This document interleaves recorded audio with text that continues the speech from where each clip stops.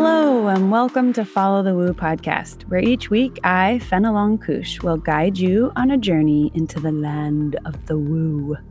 We're going to investigate witchcraft, meditations, the paranormal and supernatural, alien and fae encounters, gurus, shamanism, and all the woo. So hold on to your butt. This just might be the weirdest part of your day.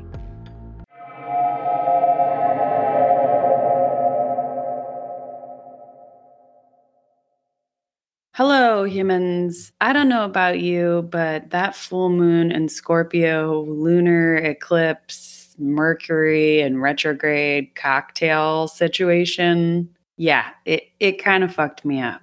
I had a really intense, bizarre, panicky night at one of my jobs on Saturday. And then on Monday, I had this unexpected deep therapy session that was such a breakthrough that I said very little for the rest of that day, which is a gargantuan feat because I am a chatty motherfucker. I'm curious to know how this weekend affected you all. Did you have any major insights, any purging of old patterns, any demons come out to play? My wife said she was completely fine, but she's a Scorpio. So I don't know. I'm curious to know how that works when the full moon is in your sign, how it affects you. She asked me that last night. She's like, what happens when you're a Scorpio and the full moon's in Scorpio? And I was like, I don't know. And she was like, aren't you a witch? And I said, yeah, but there's so much to learn. It's insane. Like when you go to witch school, I went to a teaching witch school, a teaching coven. Actually, it was an order technically because there were so many students. It's like no joke. There's astrology and divination and spell work and recipes, kitchen witchcraft, green witchcraft, like working with plants. It just goes on and on and on. And then in each one of those categories, the offshoots, I mean, you could just focus on one of those offshoots for your whole life. So I was like, I don't know. I really do not know. I can't keep track of all that stuff. Anywho, today, we are going to get into the weird woo that seems to emanate from the town of Deer Lodge, Montana. My guests, Patrick Cutler and Dawn Bromley, grew up in this tiny town that seems to attract all kinds of paranormal activity. During the pandemic, Patrick moved back to his hometown of Deer Lodge to start production on a horror film called Redgate, which is a particularly active area of Deer Lodge. As he was making the movie, he noticed that people in the town started coming out of the woodwork to tell their true woo stories and provide their evidence for real encounters that they had. So what was meant to be strictly a fictional horror film turned into a hybrid film, kind of. Part fiction, part for real documentary. Patrick's old friend, Donald Bromley, manages a number of trail cams out in a secluded area of Redgate. And one day he noticed that a camera died. So when he goes out to check the footage, he finds that the last picture taken before the trail cam completely bit the dust was a picture of what looks like a non-human bipedal creature. Holy crap. The three of us mostly talk about the trajectory of Patrick's film project, the difficulty of making indie films, our theories about aliens, some of the weirder things they've experienced while in that area, and of course, that infamous photo. And don't worry, I will share the photo on my Instagram for this episode so you can take a peek for yourself. Is it an alien? Is it a cryptid? I don't know. You have to wait and hear more about the story, hear more about their experiences with having the History Channel and other networks look it over and basically say it's legit. Patrick W. Cutler is an independent filmmaker who has fully indoctrinated himself into alien culture, UFOs, the paranormal, and multiple supernatural underground societies. During this entire process of filming Redgate, he has openly practiced witchcraft and voodoo and has even participated in several pagan rituals. He's also recently dabbled in demonology, including physical research into devil-worshipping cults, and all of this is an attempt to uncover the truth of what is going on at Redgate. Strangely enough, throughout this entire undertaking, Patrick has had several boycotts launched against him personally and several boycotts launched against the Redgate film. He's had calls from officials with high-level government contracts, mysterious SUVs following him around, and his YouTube channel has been suspended several times. Despite all of that, he has persevered and pushed through all of it in hopes that as many people as possible can find out the truth about aliens and other paranormal activity. And for him, that all starts at Redgate. So, I have a couple of notes for you for this episode. Number one, somehow I have a mic issue in this episode, and it's so annoying. I don't know what happened. But throughout the entire interview, I will be super soft here and there. And it's not consistent, so I don't know what was happening. Forgive me. We did our best to kind of even it out as much as we could, but you might just have to turn me up every so often if you want to hear the questions that I'm asking throughout this interview. Second thing is we do talk about some high strangeness that includes unaliving yourself. So just a little trigger warning here for that. All right, let's get into the woo of Redgate.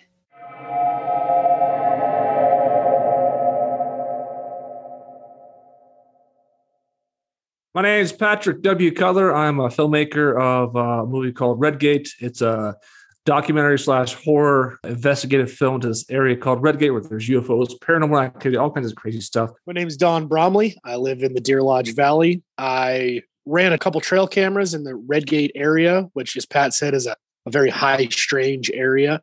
And I captured a pretty iconic image. Pat made a film called Redgate, and we used my picture as the Trojan horse to kind of market and advertise and kind of shift the whole dynamic of the film around, focused on UFOs, aliens, paranormal, and such. It's a hybrid horror movie documentary, which started out as a narrative fictional horror film. But then after I started investigating the area, I bumped to the dawn, all these things, it turned into like a film that now that's like 90% true, based on true events, and has a lot of actual real footage in it.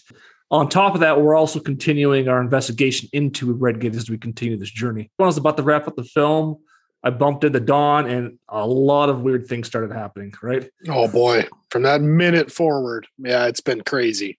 What happened was I was in the middle of kind of wrapping the film up, and Dawn had this trail camera image she caught before, and he was going on the news to talk about it because it was from the Redgate area, and a guy from a local news station was doing a story on it. So Dawn knew I was working on this film, so Dawn reached out to me. So right when I'm about to wrap the film up, he's like, I'll go on TV and talk about it. So I meet Dawn, and I start to learn these other things like, oh my gosh, there's something else going on here. Yeah. Yeah. So the film is still not done. Like, did you think it was done? And then you were like, oh no, we need to add some more shit to it. The film was in the post-production process, and it was towards the very end of it. It was taking a lot longer, I thought, to complete. It was towards the very end of it. And then when I met Dawn, I was like, oh, wait a second, something else is going on here. The film itself was mainly based on a folklore story called Redgate, where this mining town used to exist outside of town. It was this mining little village pretty much with some cabins and things. This guy owned a homestead, and one day after coming home from the mine, he took an axe and killed his wife and both his kids. Then the next day, they saw him outside their homestead painting the gates red with their blood.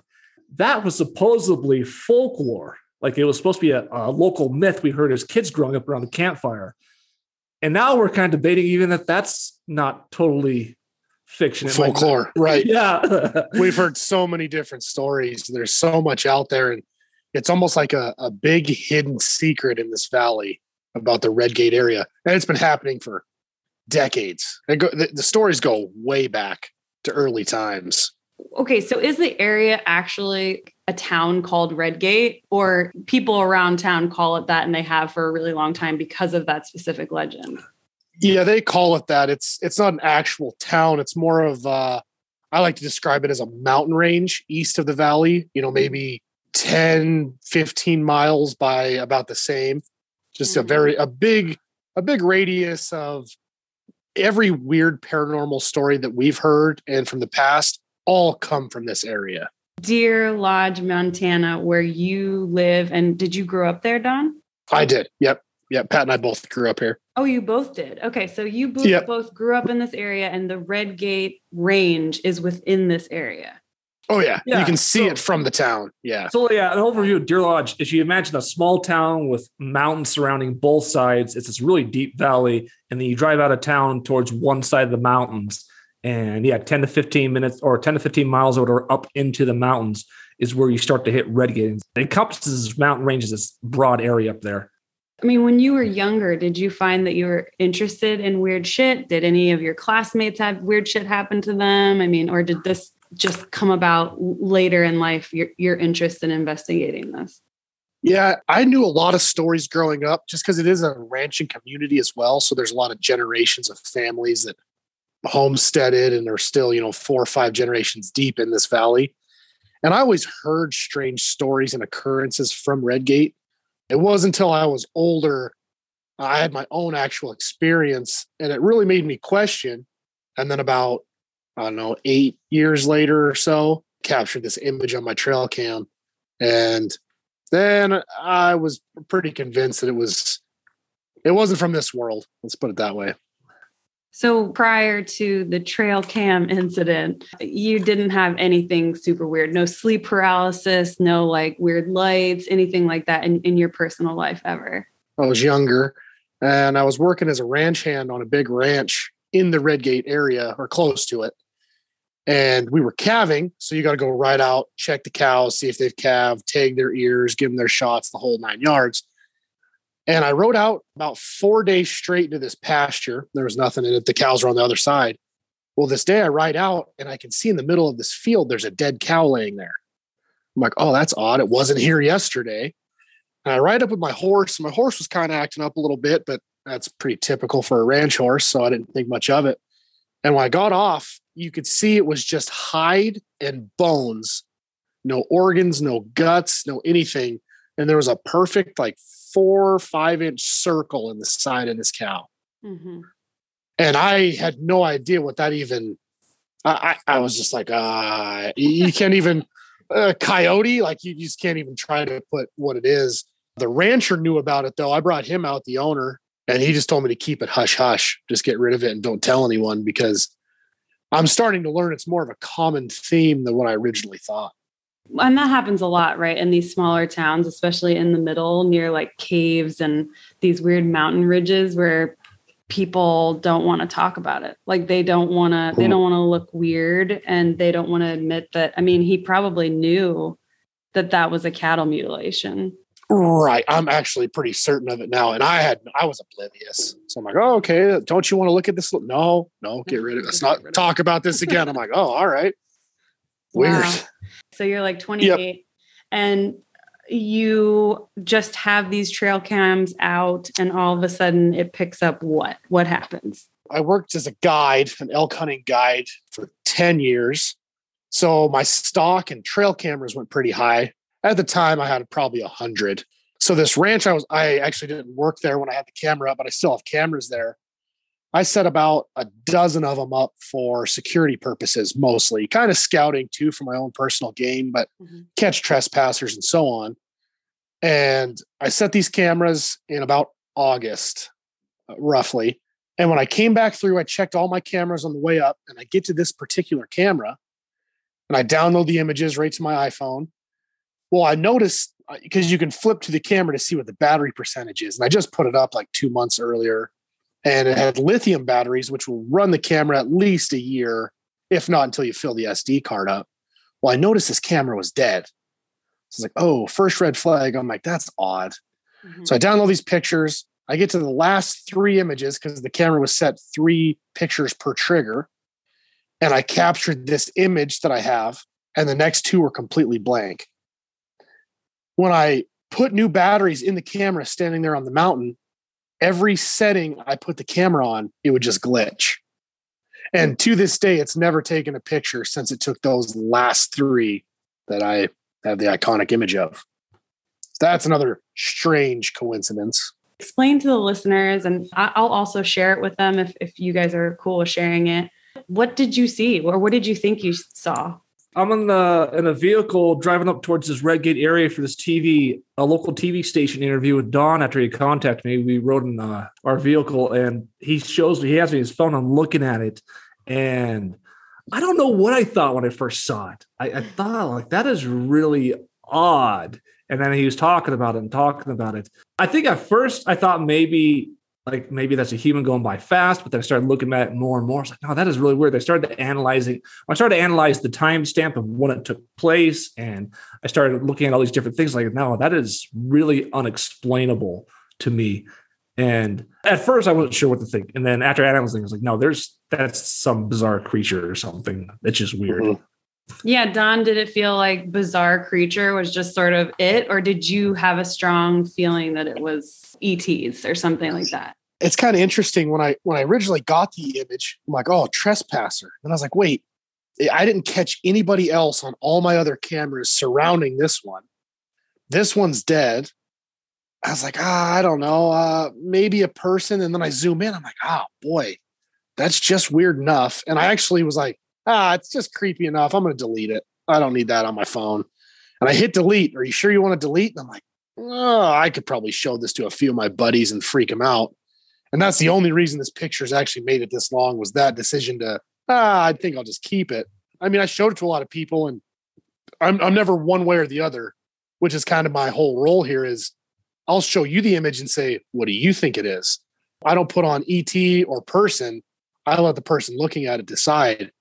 Well, I started realizing most people thought it was weird, paranormal. It was definitely out there. The time frame, like Pat said, location, you can't get there easily. I mean, it's a pretty difficult to get to that spot. And then, I was like, 3 years later, or 2.5 years of having that picture, I came across a guy that has a TV show, carbontv.com, and the show is called Outdoor Weekly. And I showed him that image, and the first thing he said, he goes, "You photoshopped this." I said, "No, this is the original picture." And that's when it first came to light, because he was a producer, and he says, "Hey, I have all my camera gear. Sit on this stump, and we're going to talk about Red Gate and your image." Like, oh. And that led to the History Channel, to the news, to going viral in Britain and worldwide, essentially. Yeah. So did they all want to get their grubby little hands on the photo and try to like analyze it and everything? Oh boy, everybody's been all like, let me see that. And the best thing that I had happen is I was on The Proof is Out There. It's a show on History Channel. Yeah. And they had an expert come in and analyze the photo. And he said, yeah, there's no foul play here. This is the original image. So cleared my name out of that.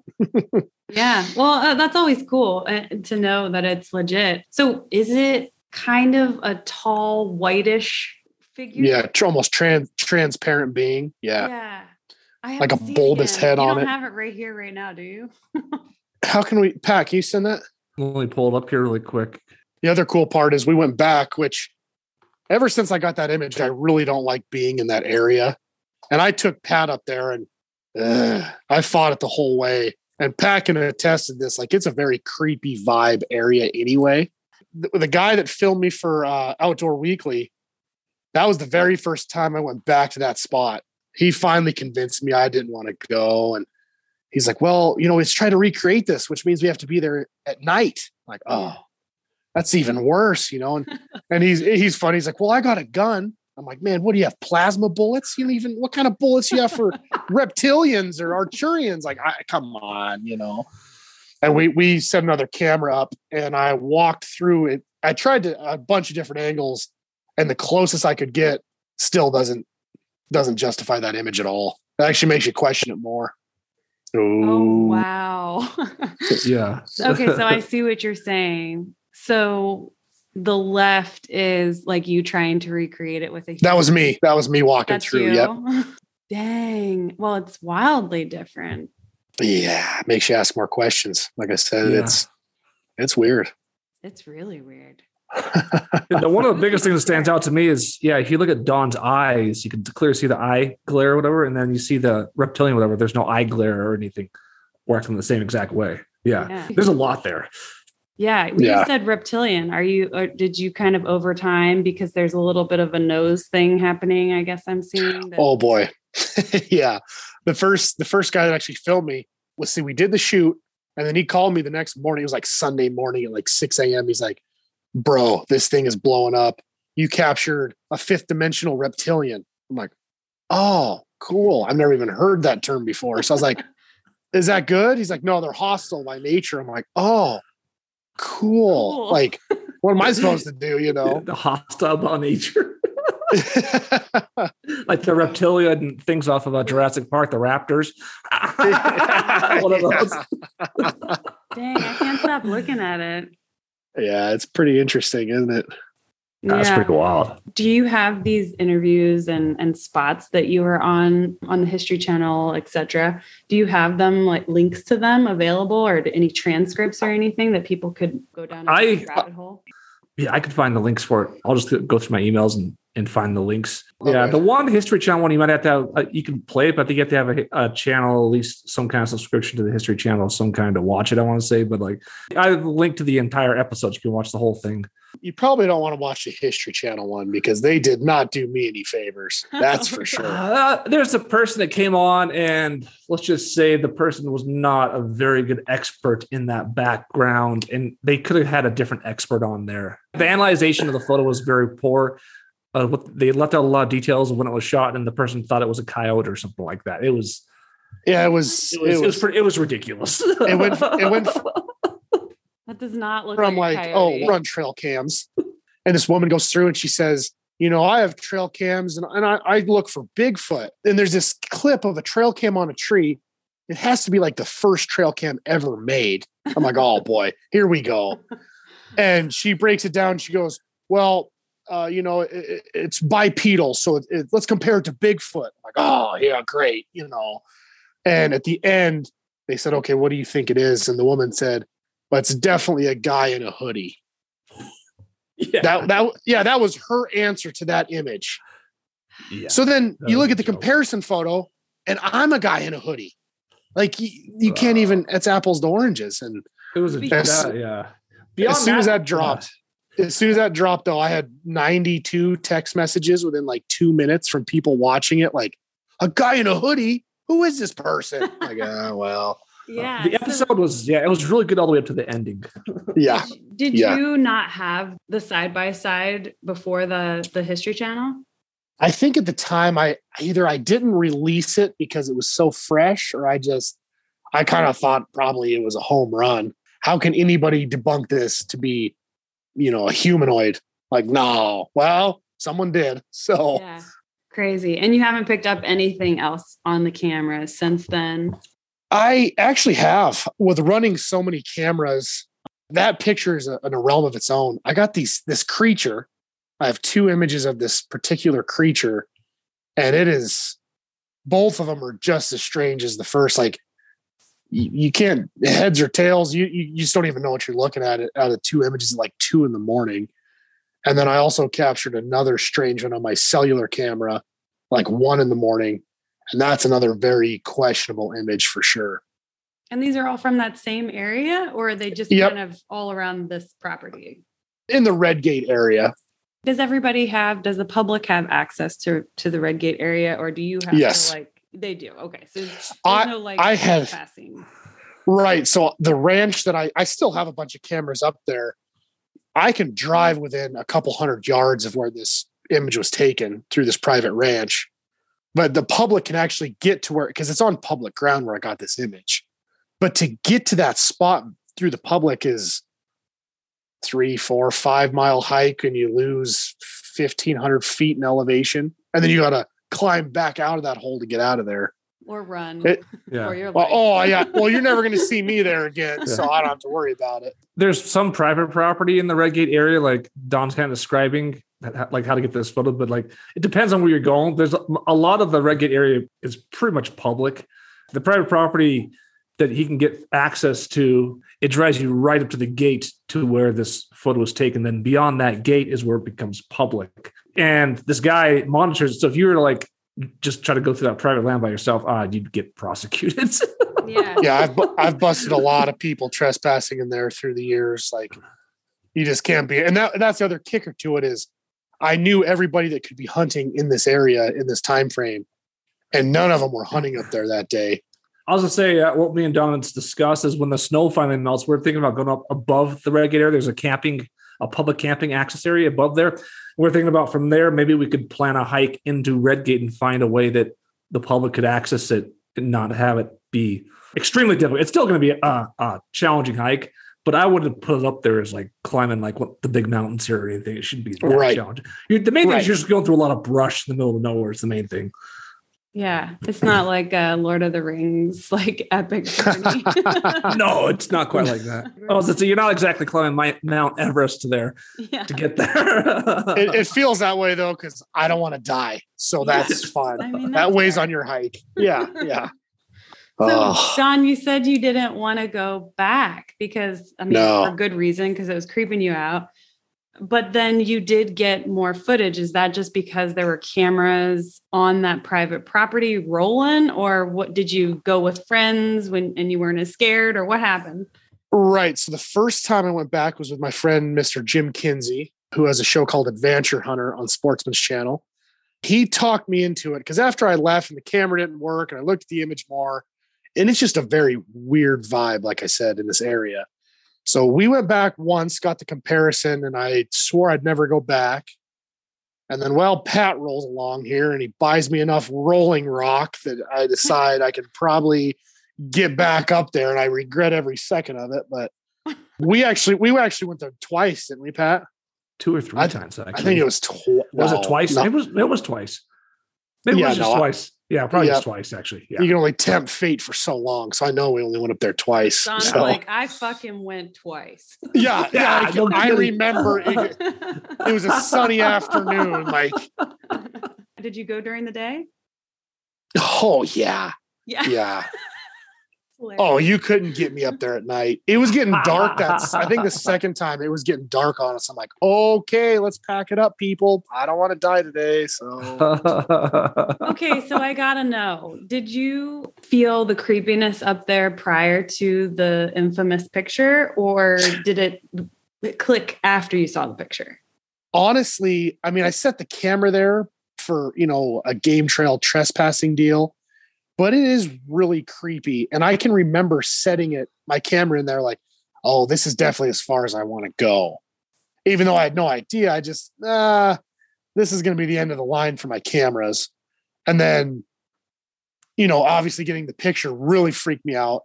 And the part that really got to me too is that first guy, Jim Kinsey, I took in, we went with his son. Both those guys were like, oh man, this is a creepy area. We just feel weird in here. And then when I took Pat in there, he said the same thing, right, Pat?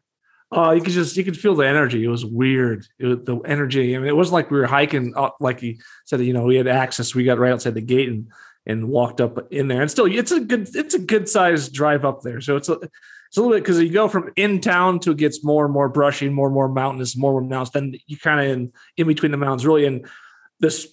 Trail, it's right in between the trees and everything. So it's like you don't have much of a skyline or anything. You're like right in the middle of trees, and it's just this trail, almost like a 4-wheeler type trail. And it, once I got in there and started walking around and started filming stuff, it just felt weird. It felt really weird. Yeah. Yeah. No thanks. A couple of weeks ago, was that a couple of weeks ago where we were going to do a podcast on Red Gate and everything on a Detroit trip, and the entire internet went out in town like an hour before we were supposed to go on. Remember that?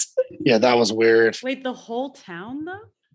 So what happened was someone ran over like a big internet line they were doing construction at and cut all the internet off. It just so happened right before we were supposed to have our podcast about Red Gate.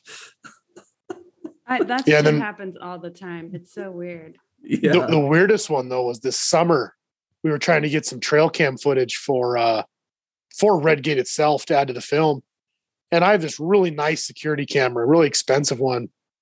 And we did all these scenes in front of it, and it would not take pictures or download to my phone.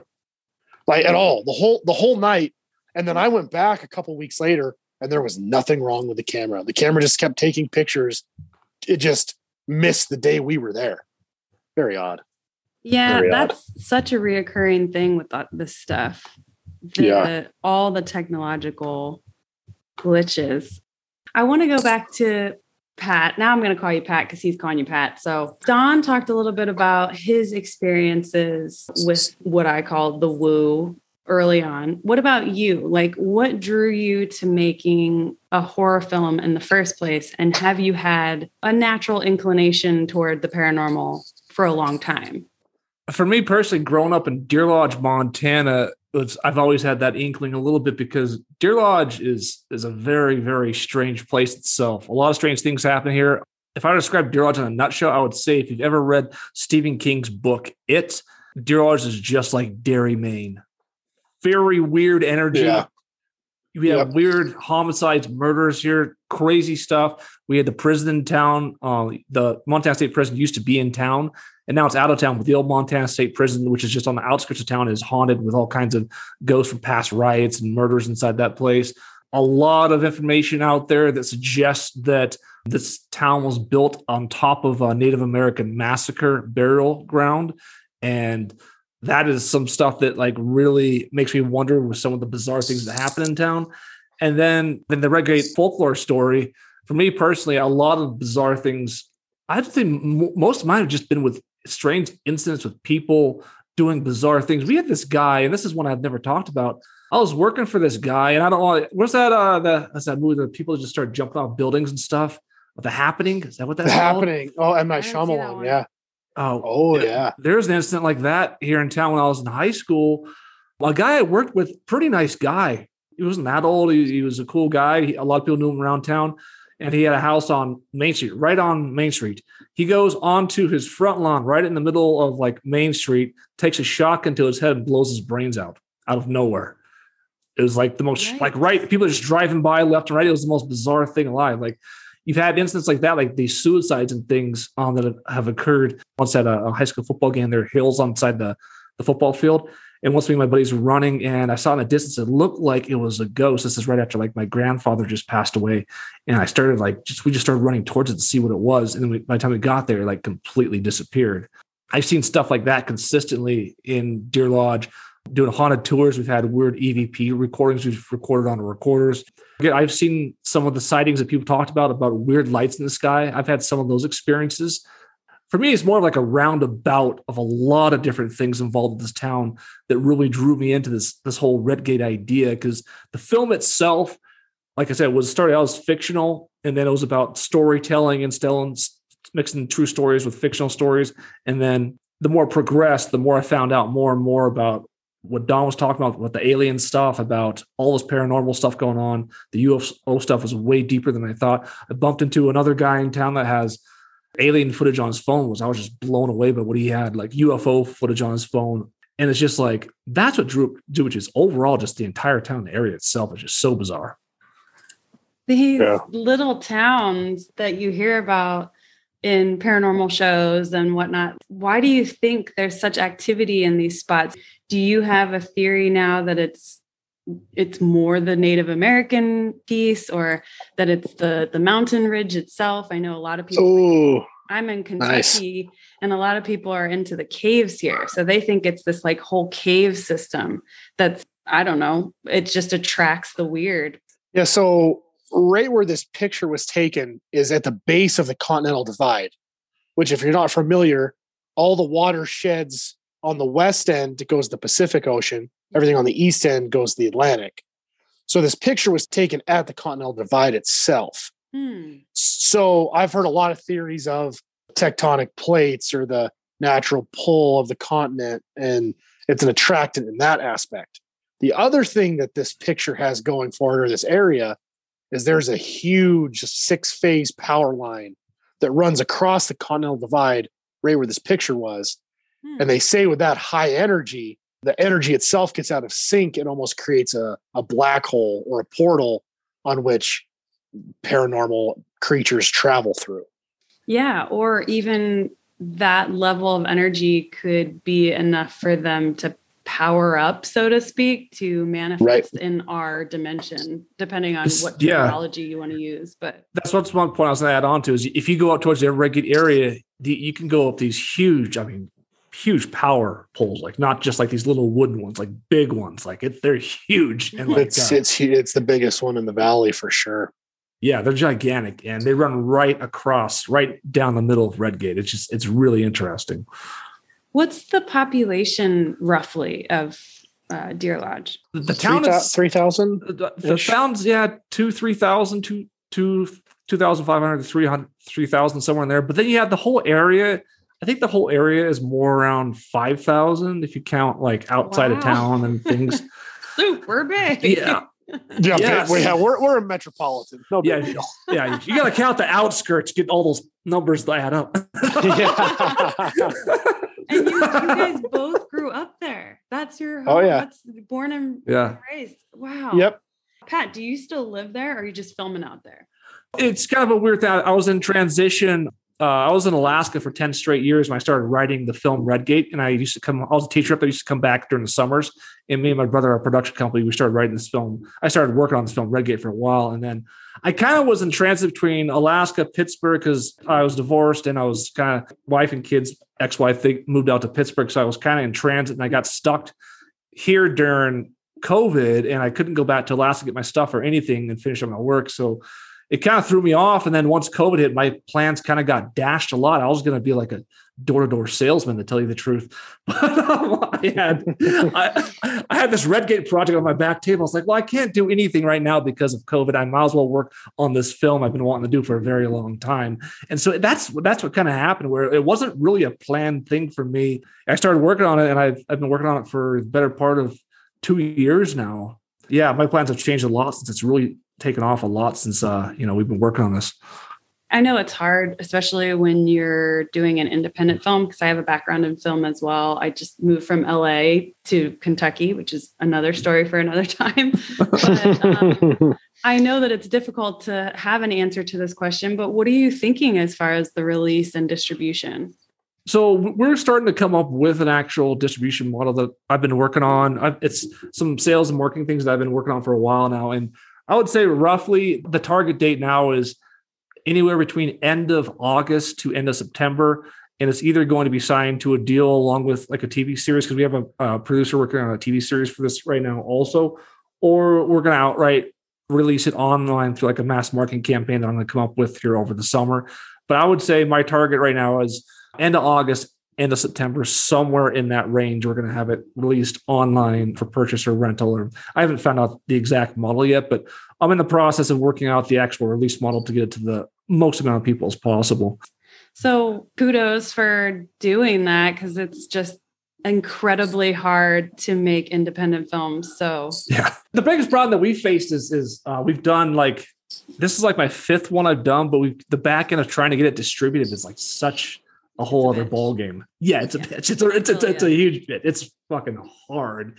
And so we're trying to create, with the shift in everything happening right now. Netflix even lost like $200 billion their first quarter. I saw yesterday, which is interesting. They're like trying to get rid of the passwords now. Did you see that? I saw that. Yeah. Because everybody shares Netflix passwords, so like they're trying to cock block everybody from sharing. No.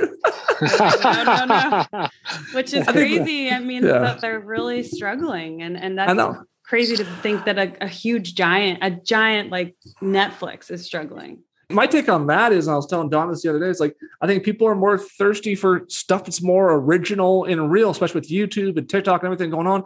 And no offense, I think they've done a great job, obviously, but Netflix, HBO, they all kind of release like the same type of big budget actors and actresses and everything. It's kind of like the same movie, but like a different title. It doesn't feel like I'm watching anything really original or different. I think people, again, with how YouTube and TikTok, all these things are taking off, there's obviously YouTube channels on the news getting more views than Fox News or CNN. So I think a lot of people are thirsty more for something original and interesting than just, another superhero movie with so-and-so or another and the subscribers are, so it's like, I don't know. That's my thought on it. So I think if the market's kind of opening up and changing a lot, and we'll see what happens, but people's viewing habits, everything are changing a lot daily. It's really interesting to watch. Yeah. Yeah, it is. It's fascinating. I like never want to see Jared Leto again. He's in everything. Just everything everywhere. But I think you're right. And we talk about this a lot and what's happening with paranormal shows too. And it used to be that it was like the same fucking show over and over again. And just recently, and it's partially because of Hellier, but there's been this new wave of shows where they're starting. when I say wave, it's like a teeny tiny wave, but they're starting to use like the Gansfield method and like the Estes method and like all of these different techniques that like nobody used before. It was just like, we're going to go into this haunted house and like break out an EVP and, or break out a, right. Yeah. What were they using, I guess, in the very beginning? Oh, EMF meters, like the little, So I think it is changing. And I hope that this is also sort of in that vein that you're trying to make something that's a little bit fresh. Yeah. Yeah. And that's the nice thing. When people ask me what the Redgate film actually is, because it's kind of confusing when you listen to us talk, but it's really kind of a hybrid film of true stories and documentation and found footage and a narrative part that goes off those true stories that at this point, I don't think is even really that much of a narrative, but it is still a horror UFO type film, but it's a hybrid. It's a lot different than the typical film that you'd watch that's out these days. Yeah. And it's all true. Yeah. Like 90% of it's true. Yeah. Did you go out there and all this paranormal shit just started happening? And did people start coming forward and just telling you things? How did it happen? Was it synchronistic? What happened? I would say after Don's photo, I had a lot of experiences of people just coming forward, but Don has a lot. After we met, Don had a ton of people. So now I'm like, oh, wait. When Don told me all the people that were contacting him, I was like, oh, wait a second. There's a lot more to this than I thought. because a lot of people confide in me because I have this image. Like, well, I saw your image. Let me tell you my Redgate story. Let's do it in secrecy. Let's make sure, our cell phones are in our trucks so nobody can tap in and hear my story. Like, very serious people that have some very strange things happen in Redgate. Yeah. Ooh, well, tell me one. Do you remember any? Oh, I'll give you the best one. I think I got this buddy from school. He's a couple years older than me. And he sent me a text message one day and he goes, hey, I think it was right after the History Channel. He goes, hey, I just saw your thing on the History Channel. We should have a talk someday about Redgate. Oh, sure, man. That sounds good. Let's meet up. It didn't seem very strange at all. And then I ran into him actually on the county road this ranch I was leaving work and he was heading home. And we get out and he's like, and you could just tell it was like he saw a ghost. Like, all right, man, here's this story. As it goes, his family actually owns a property next to what is considered, which I've heard a few spots, but the original Redgate homestead. And this was like 9 years prior. Him and a friend and their dogs were walking by this homestead. And there's a big 2-story barn at the homestead itself, with a big open loft door at the top. He says, as they walked up to it, the dogs, all their hair went up and the dogs started going crazy and barking towards the barn. He said him and his buddy looked at the top entry of the barn and there was a figure standing in the opening. Well, they both realized nobody can be there. I mean, you get a trespass ticket if you're up there. Being in this small town, well, it could be an escaped inmate or you just don't know. So his friend said, well, I'm going to go bust the guy in this second story. And the dogs are still going crazy. He said he climbed the ladder. His friend climbed the ladder, looked inside the loft, and he said, man, there's nobody in here. And as soon as he said that, all the dogs stopped barking and they were just fine again. Yikes. Yeah, that was, I mean, and he's telling me like, I'm just staring like, holy cow, bud, And he's like, I don't want my name attached to this story. This is a weird one, and I get it. I mean, I've seen it enough now. Now, your buddy was the one who had his friend. It was his friend that went up. And is his friend now like spooked, or was he just like, oh, there was nothing? No, it freaked him out pretty bad. He told me something like it freaked him out that he never wanted to go back to that homestead again. Yeah, I wouldn't want to. Or no, I don't know. I can't I'm out. Don's fuck that. Yeah, my trail cam got a picture and I still won't go there. I actually didn't see it. So this red gate, this door or whatever, the alleged dude painted after he killed his family. You said when we first started talking, I think that almost seemed like it might have some truth to it the more you learned. What did you learn about that? They found the real actual homestead, right? Yeah, that's their, and he's pretty adamant that that's the original Redgate homestead. And actually, I just heard something the other day, which is kind of new news to me. one of the founding fathers of Deer Lodge itself. Two guys. Yeah. Johnny Grant? Yeah, Johnny Grant. Yep. Yeah. And William Coors.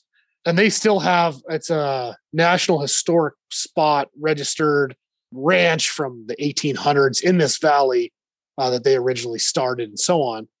Well, come to find out, William Coors, his famous trademark on all his properties was a red gate. All his gates were painted red.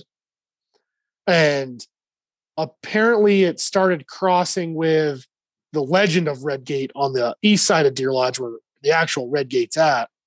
And he got rid of all his red gates because of it. That's weird, because that's a long time ago. What did he do? Yeah, like 18 something. Like, I don't know, but yeah, that's a you long. know, like 1880s. I think right after Montana became a state, or maybe even right before then, because the old prison in Deer Lodge was made before Montana was a state. So, yeah, 1870s, probably 60s. A lot of weird stuff. Yeah, it would have had to happen then. So William, wow. So Pat, you Don, you said you had a bunch of stuff, like people started coming out of the woodwork and they were like, I have a story for you. At that point, were you like, we need to start capturing this evidence? Or were you like, well, because these people don't want their names involved, we'll just kind of extract these stories and put them into the movie, like without their names? You know what I mean? Right. I think that is the next step. We didn't really do that with this first Red Gate. I wasn't really a part of it. And Pat truly is a mastermind of this whole project. So I'm definitely the back seat on here. But we've talked about it because there's enough people out there that have approached me that and most of them aren't really weird about it. They just say, hey, one night I was driving in Red Gate and this happened. Like, oh, wow, crazy. But there is a handful that, don't want to be known because it's so prolific. But I think that is probably the next step for Red Gate, is getting some of these people, hearing their stories and their situations. Because I mean, yeah, some of them you hear, you're like, okay, you guys had some really good mushrooms. Like, I'm sure. Yeah. But then there's some, it's like a preacher telling me a story, or, ones you're just like, wow, you can't make that up, Yeah. And almost like, it's almost prime for a docuseries. And those are kind of the hot shit right now on TLC, or not TLC, right. The Travel Channel. Right. What's the one where they're the Skinwalker Ranch, and then there's yeah. There's a new one. You should check it out, actually. It's Gunslinger Gulch. I think I might have heard that one. Yeah. But I think the show is called Ghost Town Terror or something like that. But it's the same concept. They just like go to an area where a bunch of high strangeness is happening, and they like just exactly what happened to you, Don. Like a bunch of people started saying, hey, this happened to me. And they go in and they take their gadgets and investigate. Would you be interested in doing something like that? Or if it's not in the area of the trail cam, probably. Don's out. You got to get somebody else. Oh boy. Yeah. Don was add on. That was actually Conrad Coors, who you're referencing. Conrad Coors. Yeah, that was Conrad Coors. Yeah. William Coors is like the library in town, but they named after the library because he died when he was like 22 or something like that. Yeah, his son or something, or grandson, or one of the two. Yeah, but he was cattle. Yeah, he's a cattle king that had all the ranching empire and everything, and he died in July 1920. So yeah, so that would be about right then. Yeah, yeah. So you're right there on the dates. Roughly. It's hard to get like an actual like exact date of when Red Gate occurred, because it wasn't like it kind of felt like it was kind of either kind of pushed under the rug a little bit, that they didn't really want to talk about it, or, Daryl, you talk about now in Durham, we don't want to talk about these things, imagine back then where it's like, very taboo, especially you're spread out in these mines and stuff around town in the mountains. It's just like, very taboo. Pat, what's the weirdest, most supernatural paranormal experience you've, been like directly involved? I would say I was up in the mountains once, and we were coming down out of the hills. we saw these bizarre like lights just like coming down on our vehicle, like right outside, not too far outside, like the Red Gate area, and just like shining down on us. It was really freaking weird. And so we kind of followed it for like several miles, and like we chased after for like several miles for a while there. And then it just like vanished out of nowhere. Like it just came down and like shone down on us. That's probably the weirdest one, I would say. And I've been through ghost tours though at the Montana State Prison where we let them up by ourselves. We've got EVP type stuff, weird, really weird stuff on there we used to capture because we go in there by ourselves at night with audio recorders, and we've ran out of there pretty scared quite a few times. Just a little peek. Okay. Yeah. So what happened was that we used to have there's a theater, an old theater inside the old Montana State Prison. And as a theater group, we used to do plays inside there. So we would get keys to the old Montana State Prison Museum and do our plays. And then after the plays ended, we close everything down, and then we'd stick around and we just hold our own secret private ghost tours with just our friends. So we would go through, we would have a thing of keys. We just see what we can open up inside this place. we'd do private tours of like the cell block, which is super long. That place is really spooky at night. That's creepy. Night? Yeah. Yeah. Yeah, you probably with a bunch of people. There are like 3 or 4 of us. But the cell block at night's really. You have the lights coming from the street, kind of shining in all across the block. It's just kind of wide open and a bunch of cells. Like imagine a bunch of open cells, just like one after another, and you have to like slowly walk by each one. It's creepy. It's weird. It sounds like the whole Deer Lodge area is pretty creepy. Yeah. You should see the residents. That happens. That does happen. So, do you feel like you're more scared, Pat? I know, Don, you said like after the photo, you were like, I'm not going back there.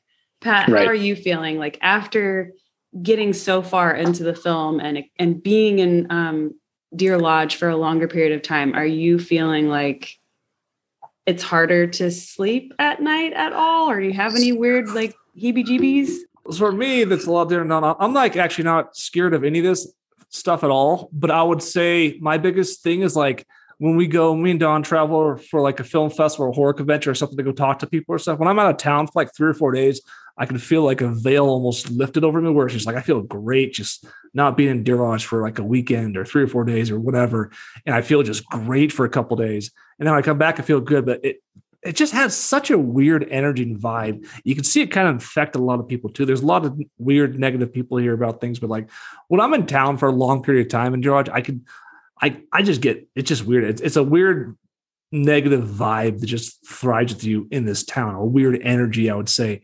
But being scared, no, but being here with that weird energy, yeah, I try to avoid places like the Montana Bar, if you know what I mean. Oh, Pat, Tony, I can't believe you said that right now. There's a popular bar in town called the Montana Bar, and it's historically known for some crazy stuff to go down at night. Like what kind? I don't think we're talking about paranormal stuff. No, we're talking about methamphetamines. Yeah, I had a feeling. Yeah. Don, do you feel like the same way when you leave? Do you feel like a weight is lifted off your shoulders, or not so much because you're there all the time? No, I do get that vibe. I mean, I lived in Churchill. I moved out of Deer Lodge. I lived in Sheridan, Montana, Twin Bridges for a while, and coming back, I did definitely get what Pat's saying. It's almost like Deer Lodge has just this big dark rain cloud over it at all times, sort of a concept. So I totally get where he's coming from there for sure. So why do you live there again? Is it We're trying to sell. It's the meth and the Montana Bar. Montana Bar brings me back. Yeah. It keeps bringing me back. Yeah. Really, what is it? It's got to be something. Is it family or? For our families are both from here, but me and my brothers, we have a theater media production company that's based out of here that we do a lot of different things We have a comedy group. So there's a lot of things that I do when it comes to filmmaking stuff that's just based out here. Just like the base of operations kind of for me. And same for you, Don. You've got that like hub and community there. Yeah, hub and community. My family's from here too. I mean, I have a very small family, so my parents are here. I like Deer Lodge's location. Very entrepreneurial in a lot of ways, and Deer Lodge is kind of the center between Missoula, Helena, Butte, Bozeman. You're kind of right in the middle. So for marketing and advertising of any business, it's a pretty good place to be, I'd say. That's cool. Yeah. And I heard it's beautiful out there too. Beautiful. I think I've only been through Montana and I didn't know at the moment that it was Montana. It was like that part of the road trip where I was like, where are we? Like mushrooms or something? Yeah. Not that trip, but. Gotcha. I wasn't sure. Yeah. If you put the mountains just surrounding Deer Lodge, like anywhere at all out east, it would be a major mountain range because it's Deer Lodge in the middle of a mountain ranges everywhere. It doesn't give a whole lot of credit, but you come to Deer Lodge, you'd be shocked at how gorgeous the scenery really is in this town. It's gorgeous scenery, like beautiful. Yep. Well, so back to the paranormal real quick. So what are some other like experiences that you guys have had or experiences other people have had that like have made you want to keep doing this? Like what's the pull? I'm going to hit on this one real quick. I had a very strange experience a few years ago, actually at the old prison. My brother is a stand-up comedian, and they decided to do a show at the old prison and see if they could trip some EVPs. Jokes for Ghosts. That was the title of it. Cute. Yep. So I went in there and I, being an outfitter and a guide for so many years, I'm always trying to market and advertise ranches and hunting and so on. So I was pretty proficient with the drone. So the whole deal with this Jokes for Ghosts was being locked in the old prison all night, walking around telling random jokes to see if there's a spur. Well, that's not my jam, but it was my brother and like I'm supportive. I have a small family, like I said. So I go into the yard at the old prison, fly my drone, take it off, start taking some pictures. And the groundskeeper comes over and says, "Oh, you got one of those drones, huh?" And I thought we were going to talk drones. I'm like, "Oh, it's a Mavic 2 Pro." Like I use my iPad to fly it. And they laughed at me and said, "Yeah, we saw 5 of those crash this last summer." And I said, 5 of them crash? Yeah, the operator lost complete control and is wrecked. And I'm like, okay, sure, buddy. Like, just who knows? It could be hearsay. It could be folklore. It could be the truth. Well, I'm flying this drone and all of a sudden I'm watching my screen and I see my screen glitch. I'm like, oh, that's weird. And then I realized I had no control over the drone at all. Up, down, left, right. Nope. It was doing its own thing, which was very odd in its own. So I'm thinking, I didn't, update the latest version of, firmware or whatever. And then on my iPad, I get these random codes of words, or more letters than anything that just scrolled across the screen. But it was like big font, little font, very sporadic. I couldn't do anything. And I just sat there and just looked at the screen while the drone's zipping around in the air, uncontrolled. And that went on for about 10, 15 seconds. And then boom, instantly it was done. I was back to controlling it. Everything was fine. The camera was working again. And that was the moment of, wow, there might be actually something here. And maybe this image, I should do something with it. Or maybe I should go down this road because I'm living it. I landed the drone. The groundskeeper came over and said, "Okay, I'm locking you guys in for the night." And I said, "Buddy, I am coming with you. You are not locking me in this prison. Nope, not today, Satan. Not today." So I ended up ditching him, but he understood. Okay, so a lot of paranormal investigators say that they didn't try to be paranormal investigators, but instead they had an experience like yours and they couldn't get it out of their minds. And it was almost like the paranormal chose them. And they just kept finding themselves in these situations where they were kind of peeling back layers of truth little by little by little, as much as like the universe will allow you, because it's fucking mysterious. Do you, you don't want to be locked in the jail cell or whatever. You don't want to be out there where that picture was taken. That there's a little bit of curiosity that sparked more because of this. Oh, for sure. I always think it's interesting. The very first interview I did, and it's on film, I say, I would like to think it's paranormal, but people look at you really weird when you say that. Mm-hmm. And it's true. And for a lot of years there, like, well, I don't want to be the weird alien guy. I would always say that. Now in life, I'm embracing the weird alien guy and almost taking that to the next level. I don't know where it's going to go, but there's no reason for me to just bypass it because it's pretty big. This is a pretty big deal. And that's hitting on the point from earlier in this town of Deer Lodge. It's not like Pat and I just showed up with this film and this picture, because that wouldn't hold any water. It's the fact that there's generations and decades of, people with stories to back everything we're doing.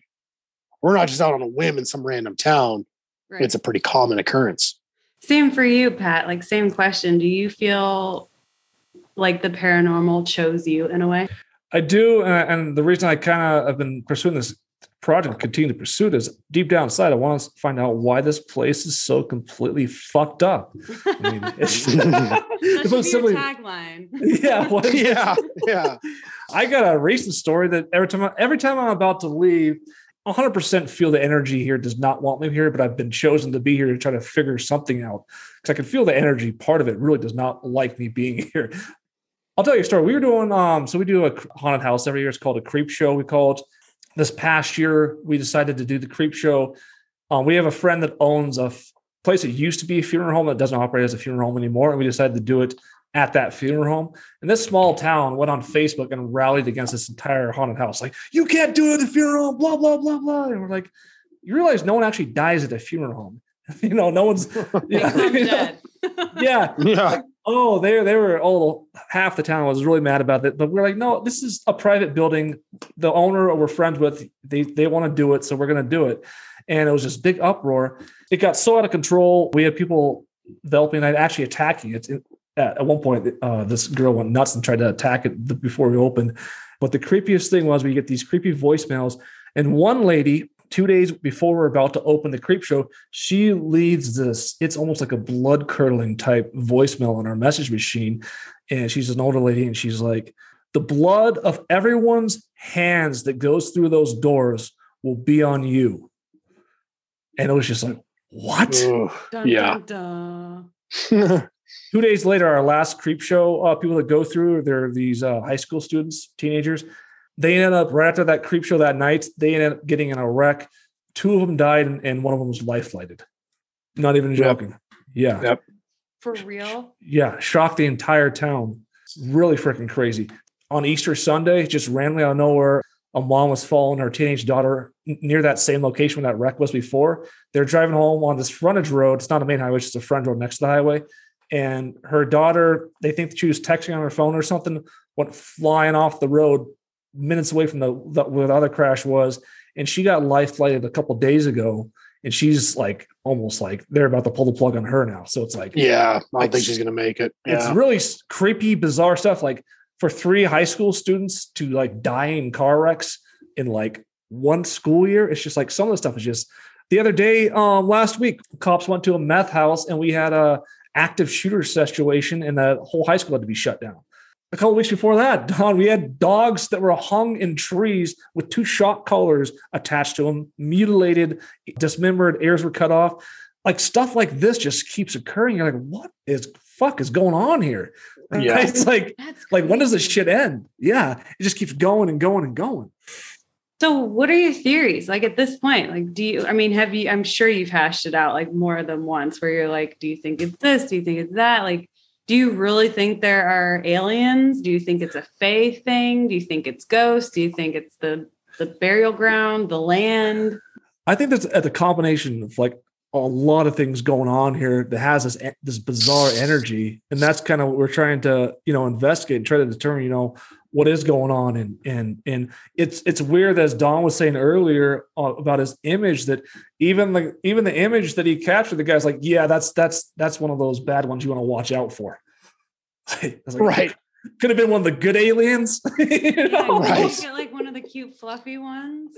Yeah, I probably would go back if it was cute and fluffy. Just saying. What about you? Do you have like a gut feeling about it? I know you're trying to investigate to find the answers, but like, is there a feeling that I just really have this hypothesis that it's mostly aliens, or fill in the blank? Yeah, it kind of goes both ways for me. And I've been on both sides of this coin for a while. I mean, in the, haunting aspect or ghost aspect, I actually lived in a truly haunted house for a while, and unexplainable things happened to me when I lived there. And it's one of those things you can't get out of your head, because in that moment you're like, this is supernatural. So it's almost like a cross between that and then the history with the aliens. Pat and I didn't even hit on this one. There was a guy and his wife, and they had 3 kids in the Red Gate area, and they were well known in the valley. Everything was fine. One day he went home, shot his 3 kids, shot his wife, and then turned the gun on himself. Lit his cabin on fire, and then shot himself. And I've heard a lot of theories, especially around that story. That was the largest mass murder in Montana the year that happened, because there was 5 people involved. You wonder if it's a paranormal possession. You wonder what angle that looks like, or was the guy just crazy? There's a lot of questions that it's just hard to answer. It really is. Yeah, I see what you're saying, that there's so many different possibilities that it's hard to even pick one. This real nice lady used to run a gas station in town, and she was super nice, and she's at home one night, and the husband comes home and takes a knife and literally stabs this lady like 57 times in the chest out of nowhere. Next morning, he goes to the police station covered in blood and just nonchalantly is like, yeah, I murdered my wife last night. When did this happen? This happened, that might have been a little bit longer, maybe like 8 years ago or something like that. Yeah. That happened, yeah. So it's like, and he, throughout the trial, well, there wasn't a trial, he just pleaded guilty, but he never showed any emotion whatsoever. It's just bizarre stuff like that. There's a lot, man. It's just crazy, bizarre stuff that makes no sense. Do you feel safe there? I mean, I don't have any plasma bullets, but I have regular bullets, so I feel all right. I would say my fear would be more around someone freaking out and coming after me with a gun or a knife or something like that. Yeah, would be more of my concern than really like a entity, but maybe the entity, the energy is controlling the person that would do that sort of thing.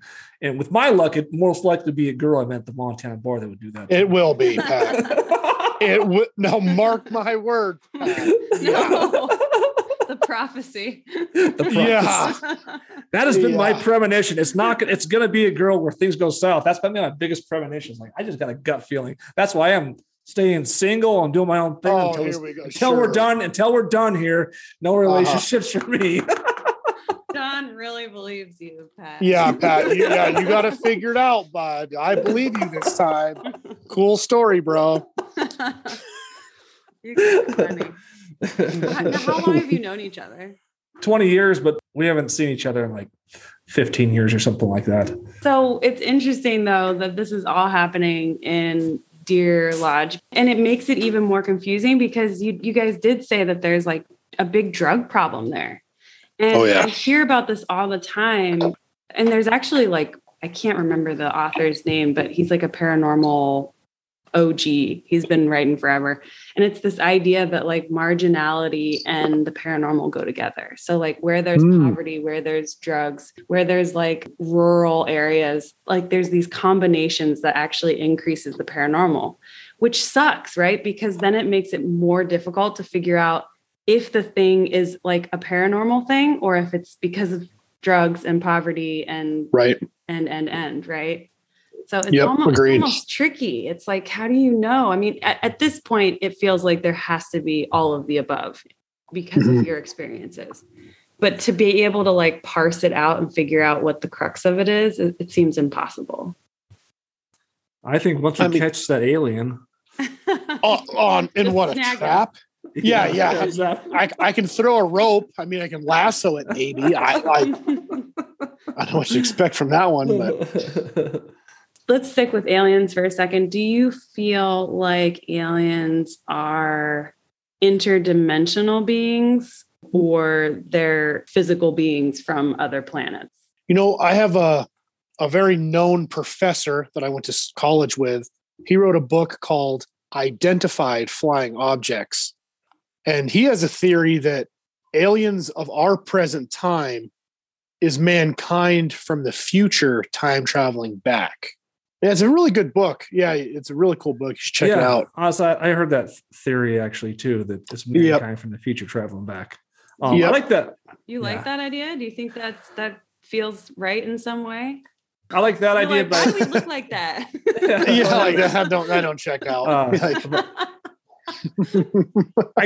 think that idea is. I think that idea I would label as cool or whatever. I like the idea of interdimensional beings coming from different dimensions, especially as you talk to the Renegade and they come through that big power source up there.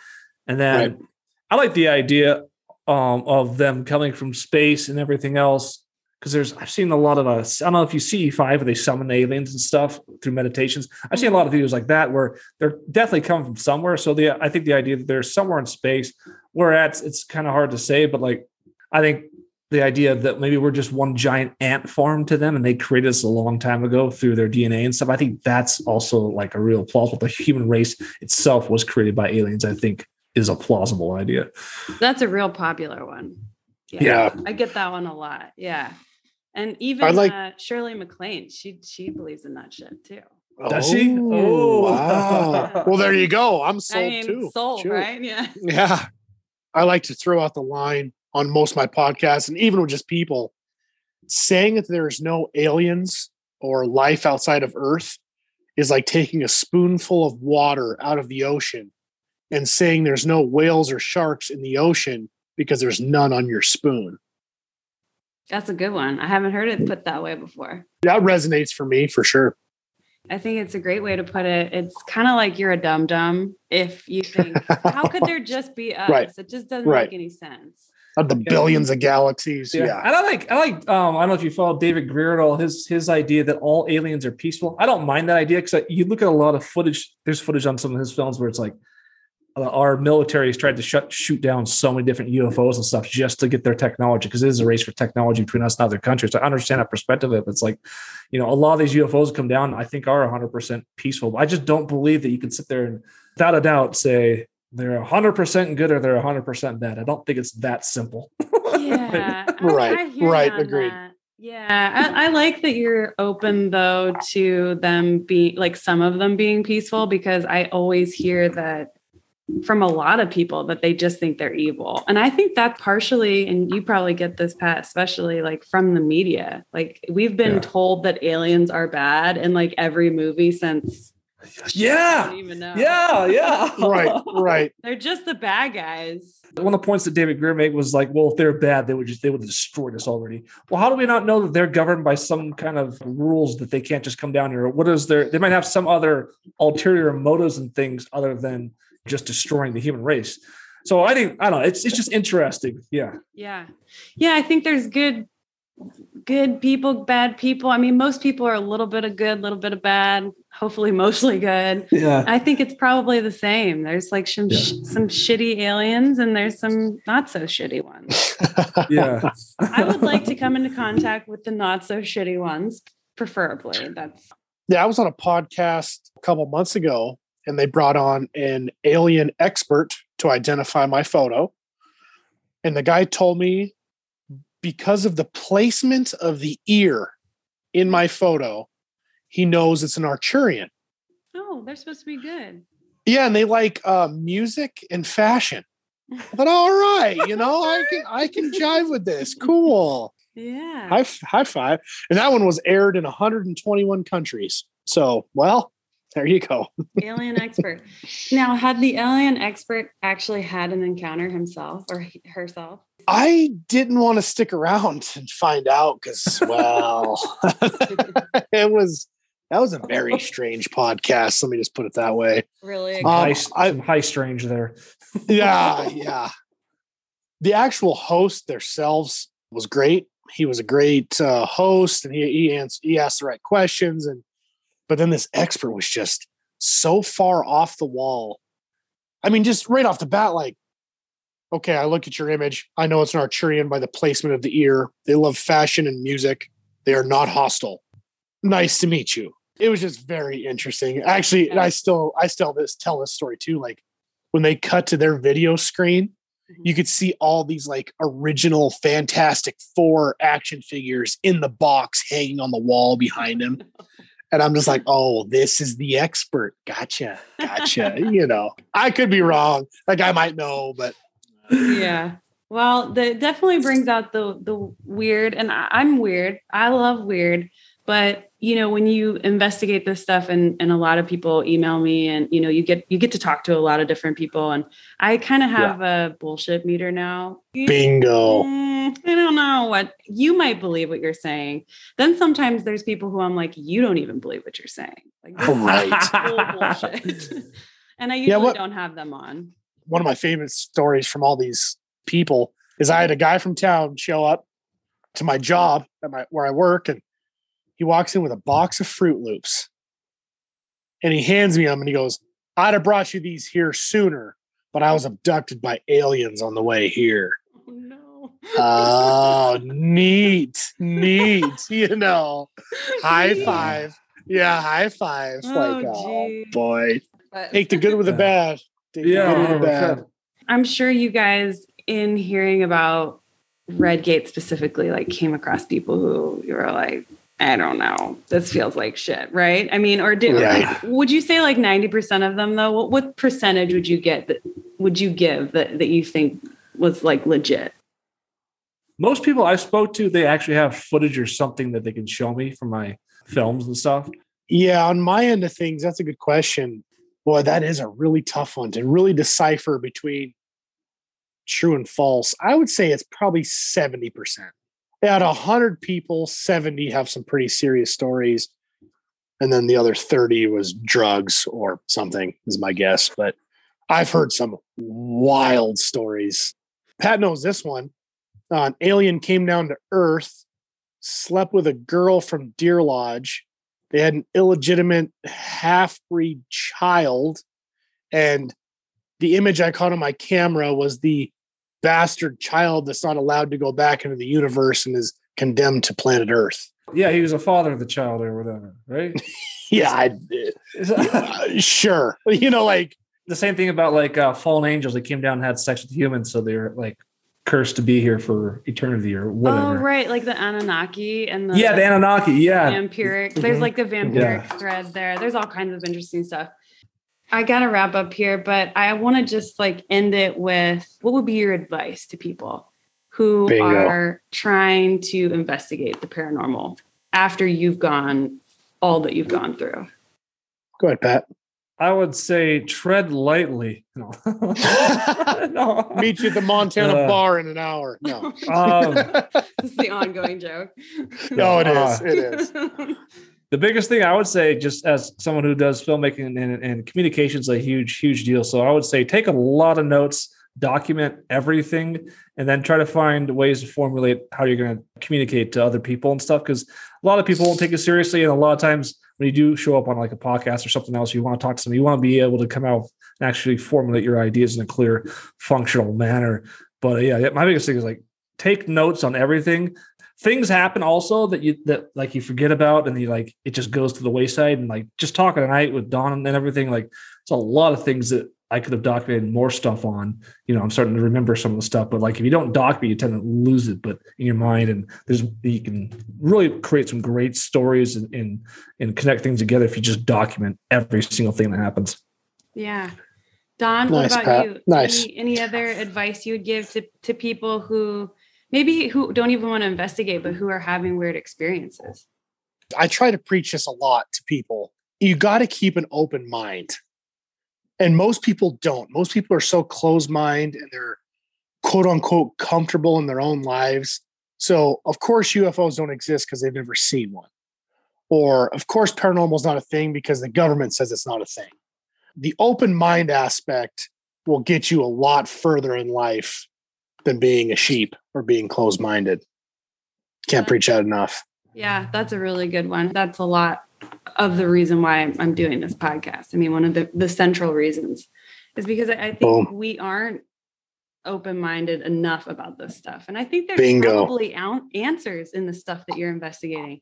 You know, maybe it's not like gonna, I don't know, cure cancer or anything, but there might be something out there that you find that really changes your global perception on something. And that's worth something. Exactly. Yeah, 100%. I will definitely see for sure. Redgate, it's happening, right? August, September of this year. Yeah. I got to set the marketing, everything online, and we'll see what happens between now and August. But yeah, it's coming out end of August, end of September, somewhere in that zone, I would say. Awesome. All right, guys. Well, thank you so much for taking Thanks for having us. It was a good time. Appreciate it. You are so fun. I want to come and visit you. Will you come out? Yeah, you should come out. We keep telling people like end of June, early July is when the snow's finally melted off. You can kind of go up there and stuff. You still have snow now? Yeah, it snowed this morning. It was snowing this morning. Okay, tell me when there's no snow and then I'll come. Yeah, there you go.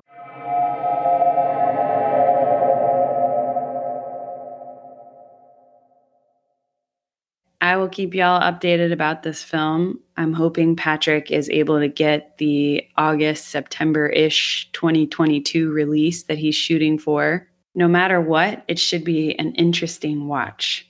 I'm really curious, especially how he's going to splice together the true part of the film, like interview style, with the fictional narrative horror part. I just don't even know how he's going to do that. That's fascinating to me. I'm also very curious about what continual investigating they'll be doing in that area moving forward. It sounds like it's a great opportunity for a paranormal TV series or even just a YouTube series. Also, I wasn't joking. I sincerely want to go to there to do my own witchy investigation of the place. So if that happens, I will obviously let you know. You will be the first to know, besides my wife, of course.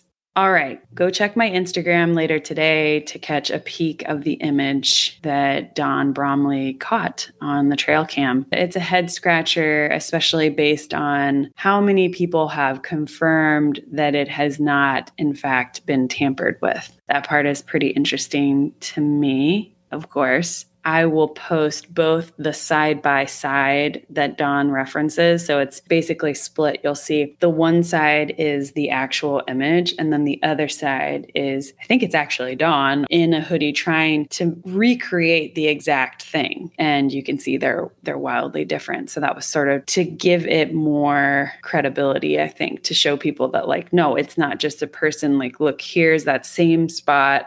We'll put the trail cam in the same place, the same kind of trail cam. It just doesn't look anything like that other thing. And I'll let you be the judge of what we're calling that. Is it an alien? Is it a ghost? Is it a cryptid? Maybe we'll never know. You can keep track of everything that's going on with Patrick's movie, Redgate, at secretofredgate.com. And of course, that link will be in the show notes for this episode. Have a great week. Okay. Till next time. Bye.